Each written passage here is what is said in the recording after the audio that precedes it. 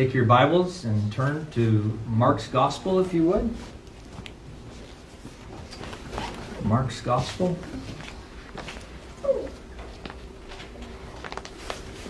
Chapter 1, beginning with verse 14. Hear now God's Word. Now after John was arrested, Jesus came into Galilee, proclaiming the gospel of God, and saying, the time is fulfilled, and the kingdom of God is at hand. Repent and believe in the gospel. Passing along the Sea of Galilee, he saw Simon and Andrew, the brother of Simon, casting a net into the sea, for they were fishermen. And Jesus said to them, follow me, and I will make you become fishers of men. And immediately they left their nets and followed him.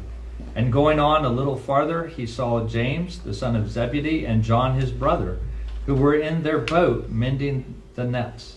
And immediately he called them, and they left their father Zebedee in the boat with the hired servants and followed him. Lessons or reading of God's Word. You may be seated. Let's pray. Heavenly Father, oh, how good it is to be in your house this day.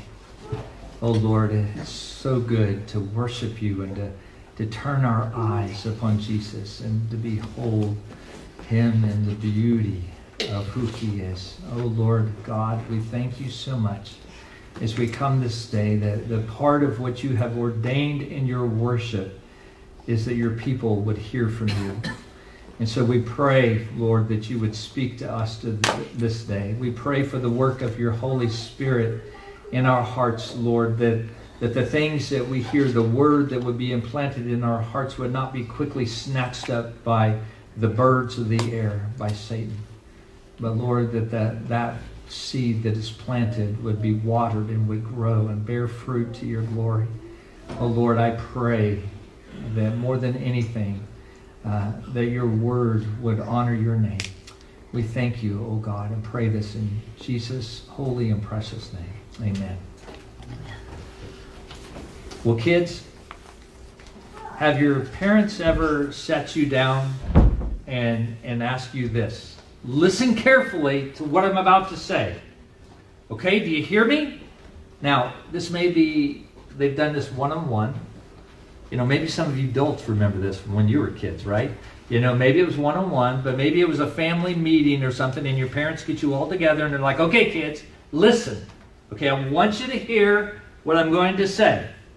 Now, kids, when your parents do that, what do? Okay, well, maybe I actually ought to ask the parents, what do your kids do when you say that, okay? And I'm guessing, I mean, I wish this was a Sunday school class because I would just ask you for your answers. I'd love to hear what you have to say. But I'm guessing that there's a whole range of responses that your kids have to that, okay? I'm guessing that some of your kids listen very carefully. And as parents, you can tell they're getting it, right? There's eye contact with you. They're nodding their heads, yes, okay, I see what you're saying. And you just know that they're getting it.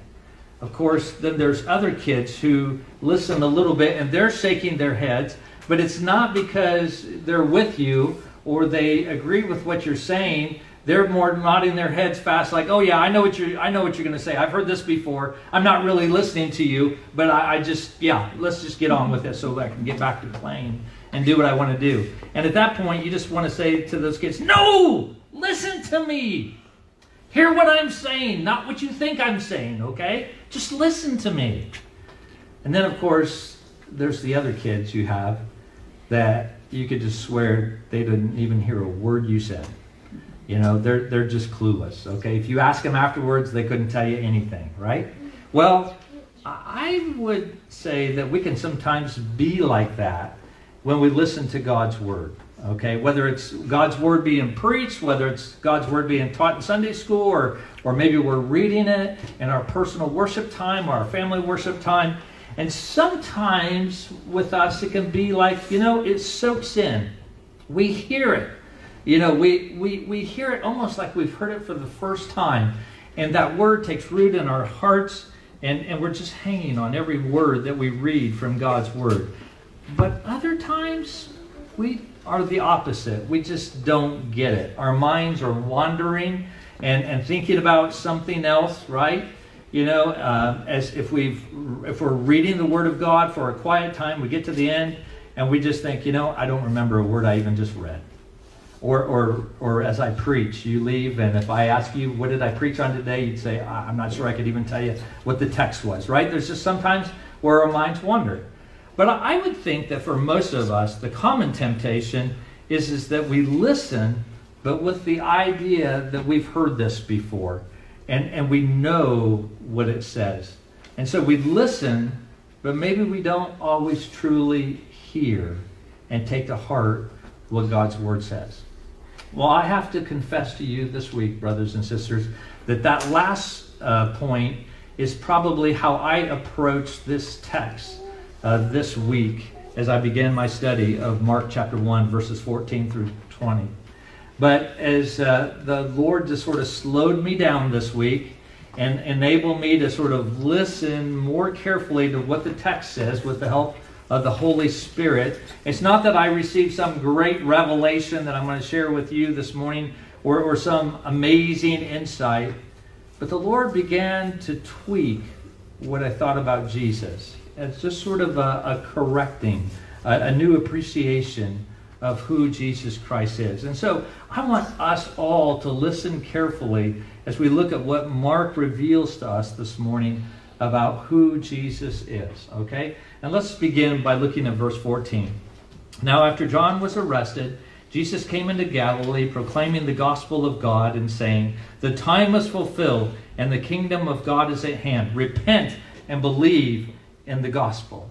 Now, I just want to make a few introductory comments here, okay? Just to help you to sort of see the flow of what Mark is doing here. You know, we're sort of moving from the prologue, or the introduction, kids, is another word for that, of verses 1 through 13 of Mark's gospel, where he sort of lays out those things that we need to know so as to understand the messianic ministry of Jesus. He sort of gives us the background that we need, I guess you could say, in one sense. But now he begins a new section, and this section actually goes from chapter 1, verse 14, all the way to chapter 3, verse 6. And what we're seeing today is we're really moving from that prologue to the beginning of Jesus' ministry. And it's the beginning of his ministry in Galilee, where he's answering that question, who is Jesus? Remember, I said as we go through the book of Mark, there's 3 questions that should constantly be nagging us as we listen. Who is Jesus? And why did he come? And how am I supposed to live, or how am I supposed to respond because of these things? And so what we see here is that Jesus is beginning his ministry in Galilee. Now, as we've said before, Mark's gospel is not written in chronological order, right? And so he puts the facts together in such a way as to paint a theological picture of who Jesus is, why he came, and how we are to respond to who he is. And so it's not necessarily written in order. What you see in Mark is Jesus begins his ministry up north in Galilee and sort of in that whole area. And then about the middle of the book or so, then Jesus begins to make his way down to Jerusalem, where he finishes ministry, and particularly as he's heading to the cross. And that's why we called this series The King's Cross, because here's a king who is heading to the cross. And so that's sort of how Mark sort of lays it out. But the reality is, if you look at the other gospel writers, you see that Jesus' ministry really looked more like a back and forth. That Jesus ministered in Jerusalem, he ministered in Galilee, he ministered in Jerusalem. He was sort of all over the place. So it wasn't quite that way. But this morning we see Jesus came to the people of his day preaching a message of hope and glad tidings. And that's what I want us to look at first of all this morning, as the authority of Jesus preaching. The authority of Jesus preaching. The astonishing authority of Jesus in his preaching, okay? That word preach means to proclaim. It means the idea of a herald. Kids, do you remember Robin Hood? In sort of the days of Robin Hood, they would have a herald, right? Someone who would say, "Hear ye, hear ye!" And then they would have some big news from the king or something like that, right? That they just wanted everybody to hear. Well, that's what Jesus was. Jesus was this herald. It says in verse 14, Jesus came into Galilee proclaiming the gospel of God. Jesus comes as God's herald to proclaim God's good news, because that's what gospel means. It means good news. But Jesus isn't just preaching any good news. He was preaching the good news of the kingdom of God.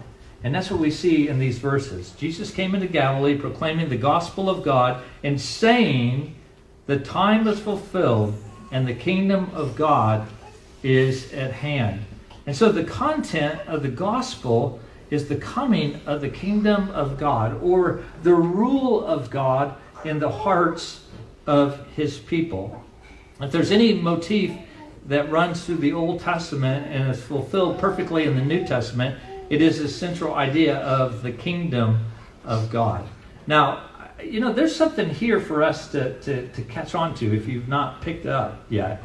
As Jesus is evangelizing, as Jesus is sharing the good news, it's interesting that it revolves around the kingdom of God. And I don't know if you picked this up or not, but when Ryan was reading from the book of Acts, the apostles were doing the same. They were preaching the good news of the kingdom of God.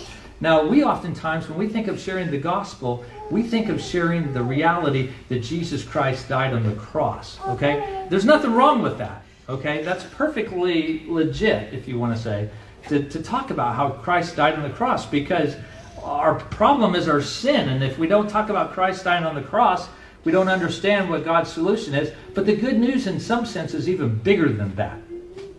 That it's talking about the rule of God over our hearts. And you have people today who want to receive Jesus as Savior, but they don't really care to have Him as Lord. And that's because sometimes maybe only they've heard of the cross, but they've really not been confronted with the kingdom of God that's come. So anyway, let's talk about the kingdom of God. What do we mean when we speak of the kingdom of God? I mean, hasn't the kingdom of God always existed? So when you say the kingdom of God has come, that doesn't always make sense. I mean, hasn't God been the Lord God omnipotent who reigns from all eternity? And the brief answer is, well, yeah, of course. I mean, if you look at our call to worship this morning, if you were listening carefully, you heard that the psalmist spoke of God's kingdom and His throne in heaven, His mighty rule. But when the Old Testament spoke of the coming kingdom of God, it refers to God, who is the King of the universe, coming personally to establish His kingdom in this world. It was God intervening in history. It was God coming to earth to establish His kingdom. It speaks of a king who would reign like David and defeat all God's enemies. It would be a king who was like King Solomon, who would usher in a time of prosperity and peace. And so Jesus came preaching a message of hope to a people trapped in despair. And it's interesting that Jesus went to them and He brought the good news. He didn't wait for them to come to Jerusalem. He didn't set up a tent or something and say, hey, you want to hear the good news? Come to me. He went to them. And Jesus came preaching a message of hope to a people trapped in despair. Their religion had ceased to have power. Their leaders, their religious leaders, were corrupt and self-serving. As we've seen in Sunday school, the religious leaders were much more concerned about whether the people were following them and listening to them than whether they heard the word of God. Their nation had long since lost its glory. They were a people trapped in lives of hopelessness and desperation. They were hungry for a message of hope. Now, does that sound like anything like our country? You see, Israel was looking forward to a day when God's rule would be manifest here on earth in the coming of His anointed one. John, who announced the coming kingdom, had now been put in prison, and now we see Jesus picking up that mantle, following in His footsteps, and He comes into Galilee preaching the good news of God, that the time is fulfilled and the kingdom of God is at hand. Now, what does that mean? There's a lot packed in these verses, so hang with me as I sort of look at these terms that Mark uses. The time is fulfilled. Well, there's two basic words in the Greek language that's translated time. Okay, there's chronos, which would sort of like come from our word chronicle, which is a record. It's a history of something. And so chronos refers to the moment by moment passing of time. It's just ordinary time. It's the time that's measured on your watch, right? That's chronos. But there's also another word, kairos, which means more time, season. It's a special word for time that refers to a particular moment in time that is so important that it defines everything that comes after it. Now, in English, we don't use the word time in that way, so we don't really have an equivalent to that. But the closest maybe that we have is the idea of historical and historic. Okay? A historical event is something that happens in time. It's a chronological event. Okay? Me preaching this morning at Kirk of the Plains is historical, but I can guarantee it's not historic. Okay? People will not define everything from this moment on in light of the sermon that I'm preaching this morning. That would be so awesome if it did happen, but I can guarantee you it's not going to happen. Okay? So for something to be historic, it has to be so important that it shapes history.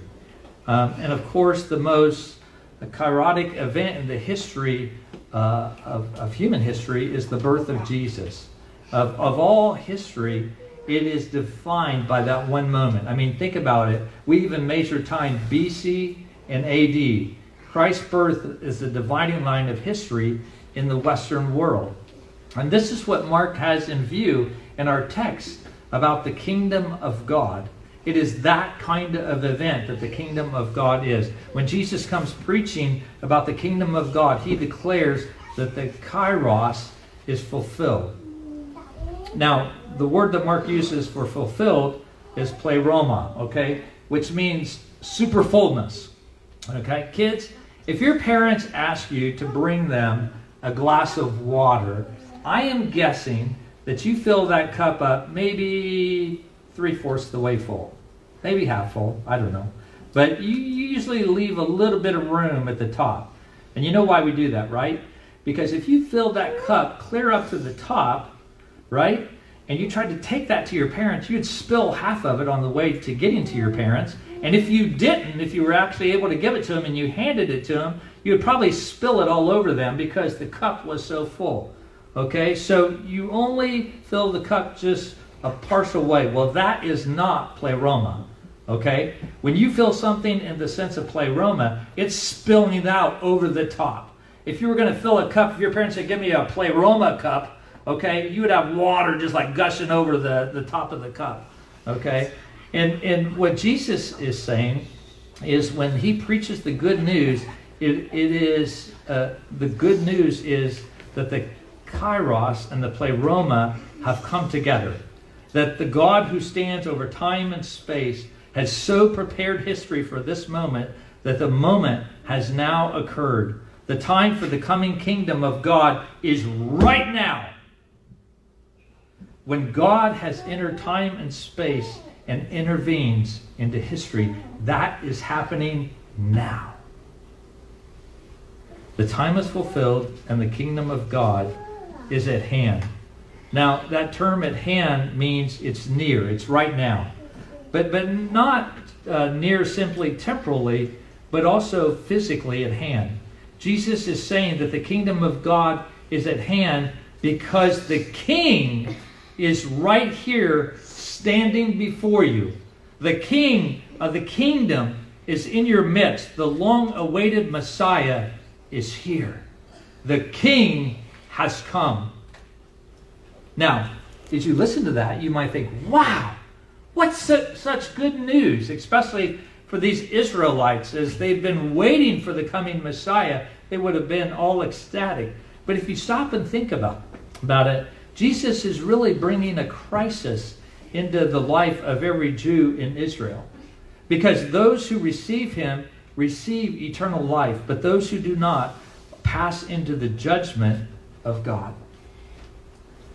But that's not just the crisis for the Jews of that day. That is what every person in the world today also experiences as we go and we share the gospel of Jesus Christ. Because you cannot hear the gospel and walk away indifferent. When you receive the gospel, it is the greatest moment of your life. And when you do not receive the gospel, it is the greatest judgment upon you. The gospel is sort of that two-edged sword. And I know sometimes, brothers and sisters, we are timid to share the gospel because of that reality. Because we know if those who do not listen, do not receive, then it only brings judgment upon them. And so Jesus calls his hearers to repent and to believe. Now, these are two things that are absolutely necessary to receive Jesus, is repentance and belief. The coming of Christ requires repentance and the faith by all who will hear him. And I love what Matthew Henry says about this text. Matthew Henry says, by repentance, remember kids? All right, kids, remember what I talked about last week, repentance? If this is sin, and we're living our lives looking at sin and loving sin and wanting sin, repentance is that action of turning our back on sin, and here is God, and we're following after God, and we set our hearts and our love upon God, right? There's that turning around, that repentance, okay? And Matthew Henry says, by repentance, we must lament and forsake our sin. We must weep over our sin as we repent. And by faith, we must receive the forgiveness of those sins. Okay, so you need both those sides. You need that sense of turning your back upon that sin, lamenting, forsaking that sin, seeing our sin, understanding that there is nothing in me that would warrant God loving me. There's just an emptiness. There's a hostility towards God. And so I lament over that. I say, oh God, I am that man who has not washed the inside of the cup or the plate. I am filthy. As a matter of fact, it's like having last night's chili, and I ate the chili and I left the plate on the counter, didn't put any water on it, and it's hard and it's crusty and it's nasty and it's gross. As a matter of fact, actually I did that 2 weeks ago. So there's green mold on this. That's what I'm like. That's why repentance is necessary. We look so good on Sunday morning, but that's our heart condition without Christ. And so we need that repentance. By repentance, we must give glory to our Creator whom we have offended. By faith, we must give glory to our Redeemer who came to save us from our sins. You see, both of these things have to go together. You know, in the theological world, guys, in theology, whenever you talk about faith and repentance, they always go together. They're actually like two sides of the same coin. You can't get rid of repentance without affecting faith, and vice versa. You know, so no more than you can like cut off one side of a coin and have only one side instead of two. They both have to be there for that to be a complete coin. And we must not think either that reforming our lives will save us without trusting in the righteousness and the grace of Christ. I can't just try to be better. I can't just try to do better. Okay, I have to place my hope and my faith and my trust in the righteousness of Jesus Christ. In the same way that trusting in Christ will save us, we can't just trust that He will save us without the reformation of our hearts and our lives. The other side of it is that we have to know that when He comes in and He changes us, He doesn't just save us, like now I have a ticket into heaven, but He actually will reform us, and He will change our hearts and our lives, and He will make us different. He will cause us to be like Jesus Christ. He will cause us to love more. We will exhibit the fruits of the Spirit. Now, the fruit may grow slowly at times, and there's other times it may have a growth spurt, but it's still growing nonetheless. Kids, have you ever done that? You go out and you plant a garden, right? And there's the seeds, and you go out every day and you look to see if you can see that little plant growing up in the ground, right? And when you do, what do? You go in and you tell everybody in the family, hey, guess what? The beans are coming up. I saw a little bean. You know, or whatever it is that you planted. And you're all excited because it grows. And it's the same way with the work of God's Holy Spirit in our hearts, that there's always that growth, no matter how small that might be. Now, think about this, brothers and sisters, in light of so much of what we call evangelism today. You know, there is a sense in which even Christians understand that to share the gospel, it is good news, but it is also bad news, and it is judgment for those that do not receive it. And so I think sometimes in an effort to... That's what Christ says. When Jesus calls us, he bids us to come and to die. You see, unlike modern evangelicalism, where we want a choice about our religion, right? We want to be able to choose the right church, and we want this and we want that. It has to have the right programs. We're just used to all these choices, and we just want to find just the one that fits the closest to what our desires are. And, we sort of like the idea of being able to go to a restaurant and say, I want the beef. I don't want the shrimp. I don't really like seafood, so I really want beef instead of shrimp. We like that. We sort of carry that over into everything in our lives, even into church and even in our relationship with God. But brothers and sisters, I'm here to tell you that you can't do that with Jesus. You can't say to Jesus, I want you to save me so I'll go to heaven, but I don't want to be master and Lord of my life. I don't want you to tell me what to do with my life. Oh, okay, Jesus, I don't mind giving you this part of my life, but I don't really want to give you all of it. No, that's not how it works. Christ comes with the force of a Category 5 tornado that sweeps away everything in his path. And he says, I want it all. I want it all, because he is the Lord of all. I love the way Cranfield in his commentary put it, as Jesus is coming and he's speaking to these men and calling them to follow him. He says, Jesus' word lays hold on men's lives and asserts his right to their wholehearted and total allegiance, a right that takes priority even over kinship. And that's what happened to Simon and Andrew and James and John. The disciples immediately left their nets and followed Jesus, or they left their father and they followed Jesus. Brothers and sisters, let us not miss the weight of the reality of this statement. Jesus calls, and they leave everything to follow him. And that's what's happening this morning. That Jesus is calling you to follow him. Now you may say, Pastor Rick, I've already come to faith in Christ. I already know the Lord Jesus Christ. I have walked with him throughout these years. And that's true. I'm not doubting that. I'm not questioning your profession of faith or your Christian life.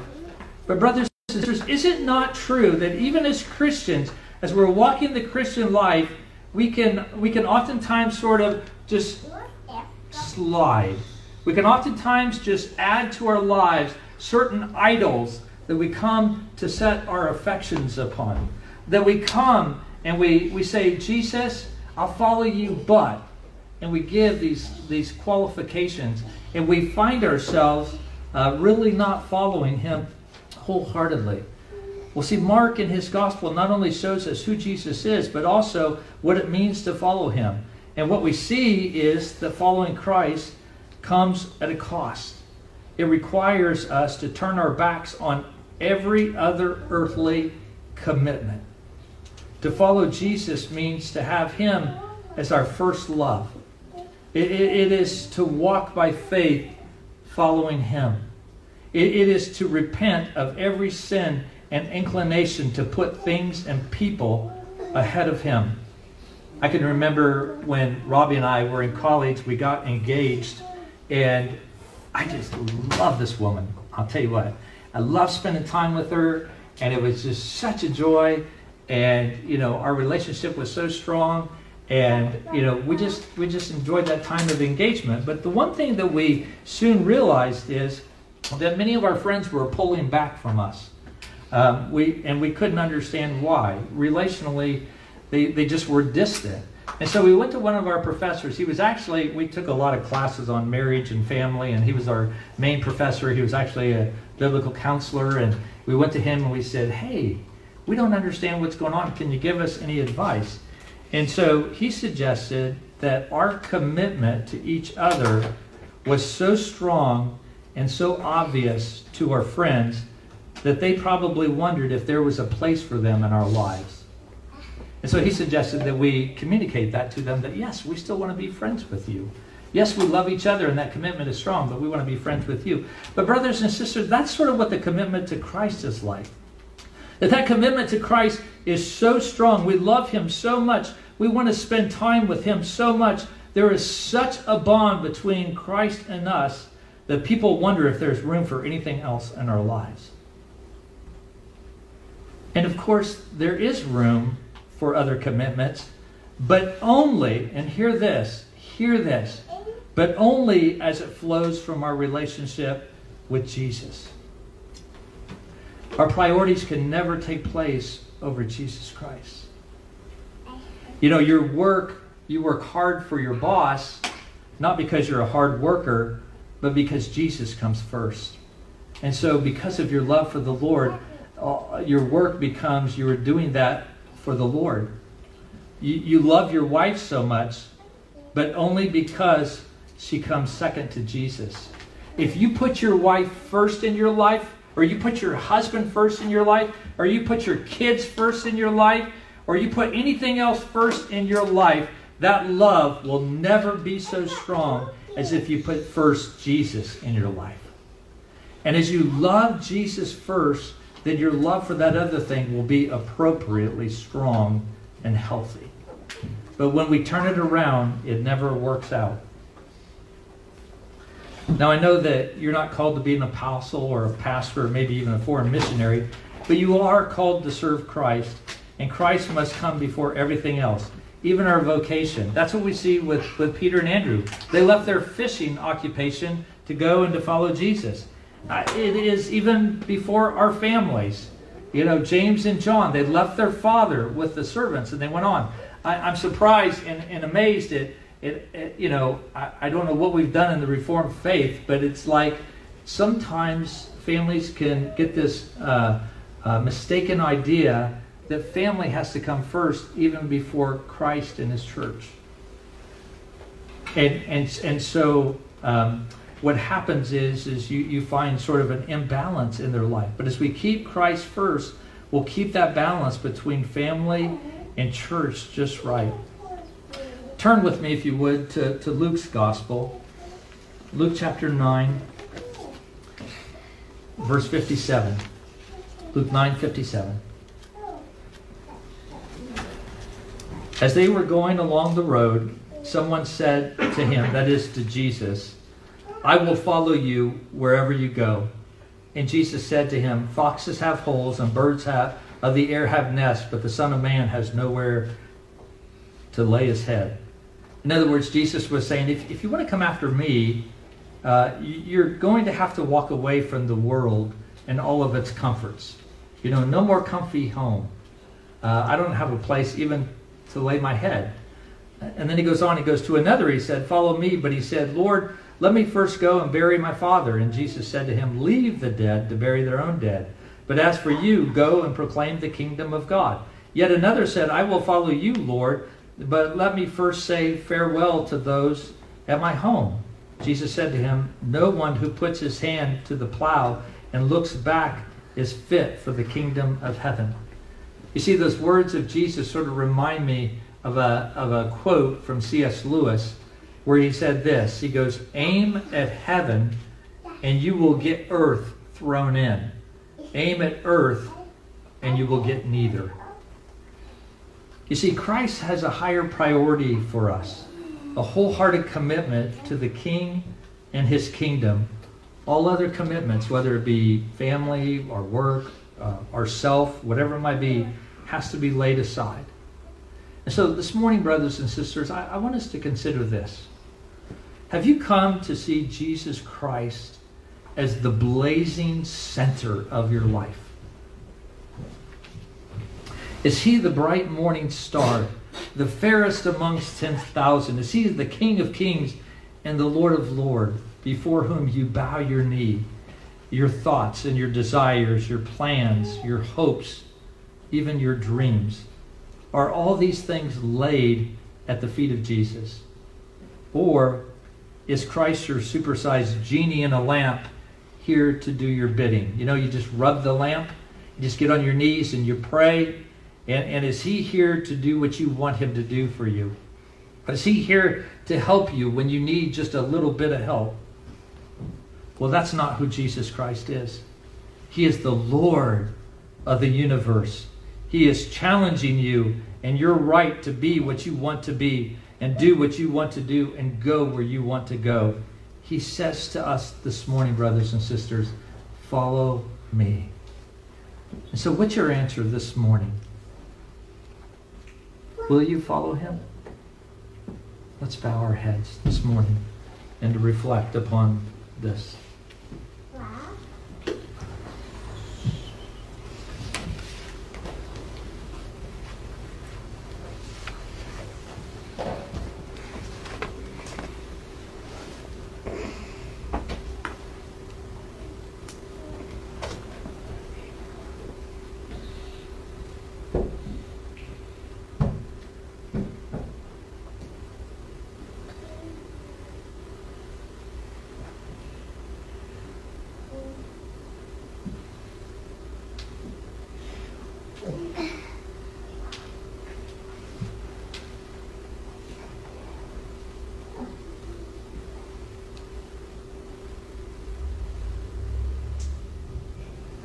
Lord, we thank you so much that we could hear your word this morning.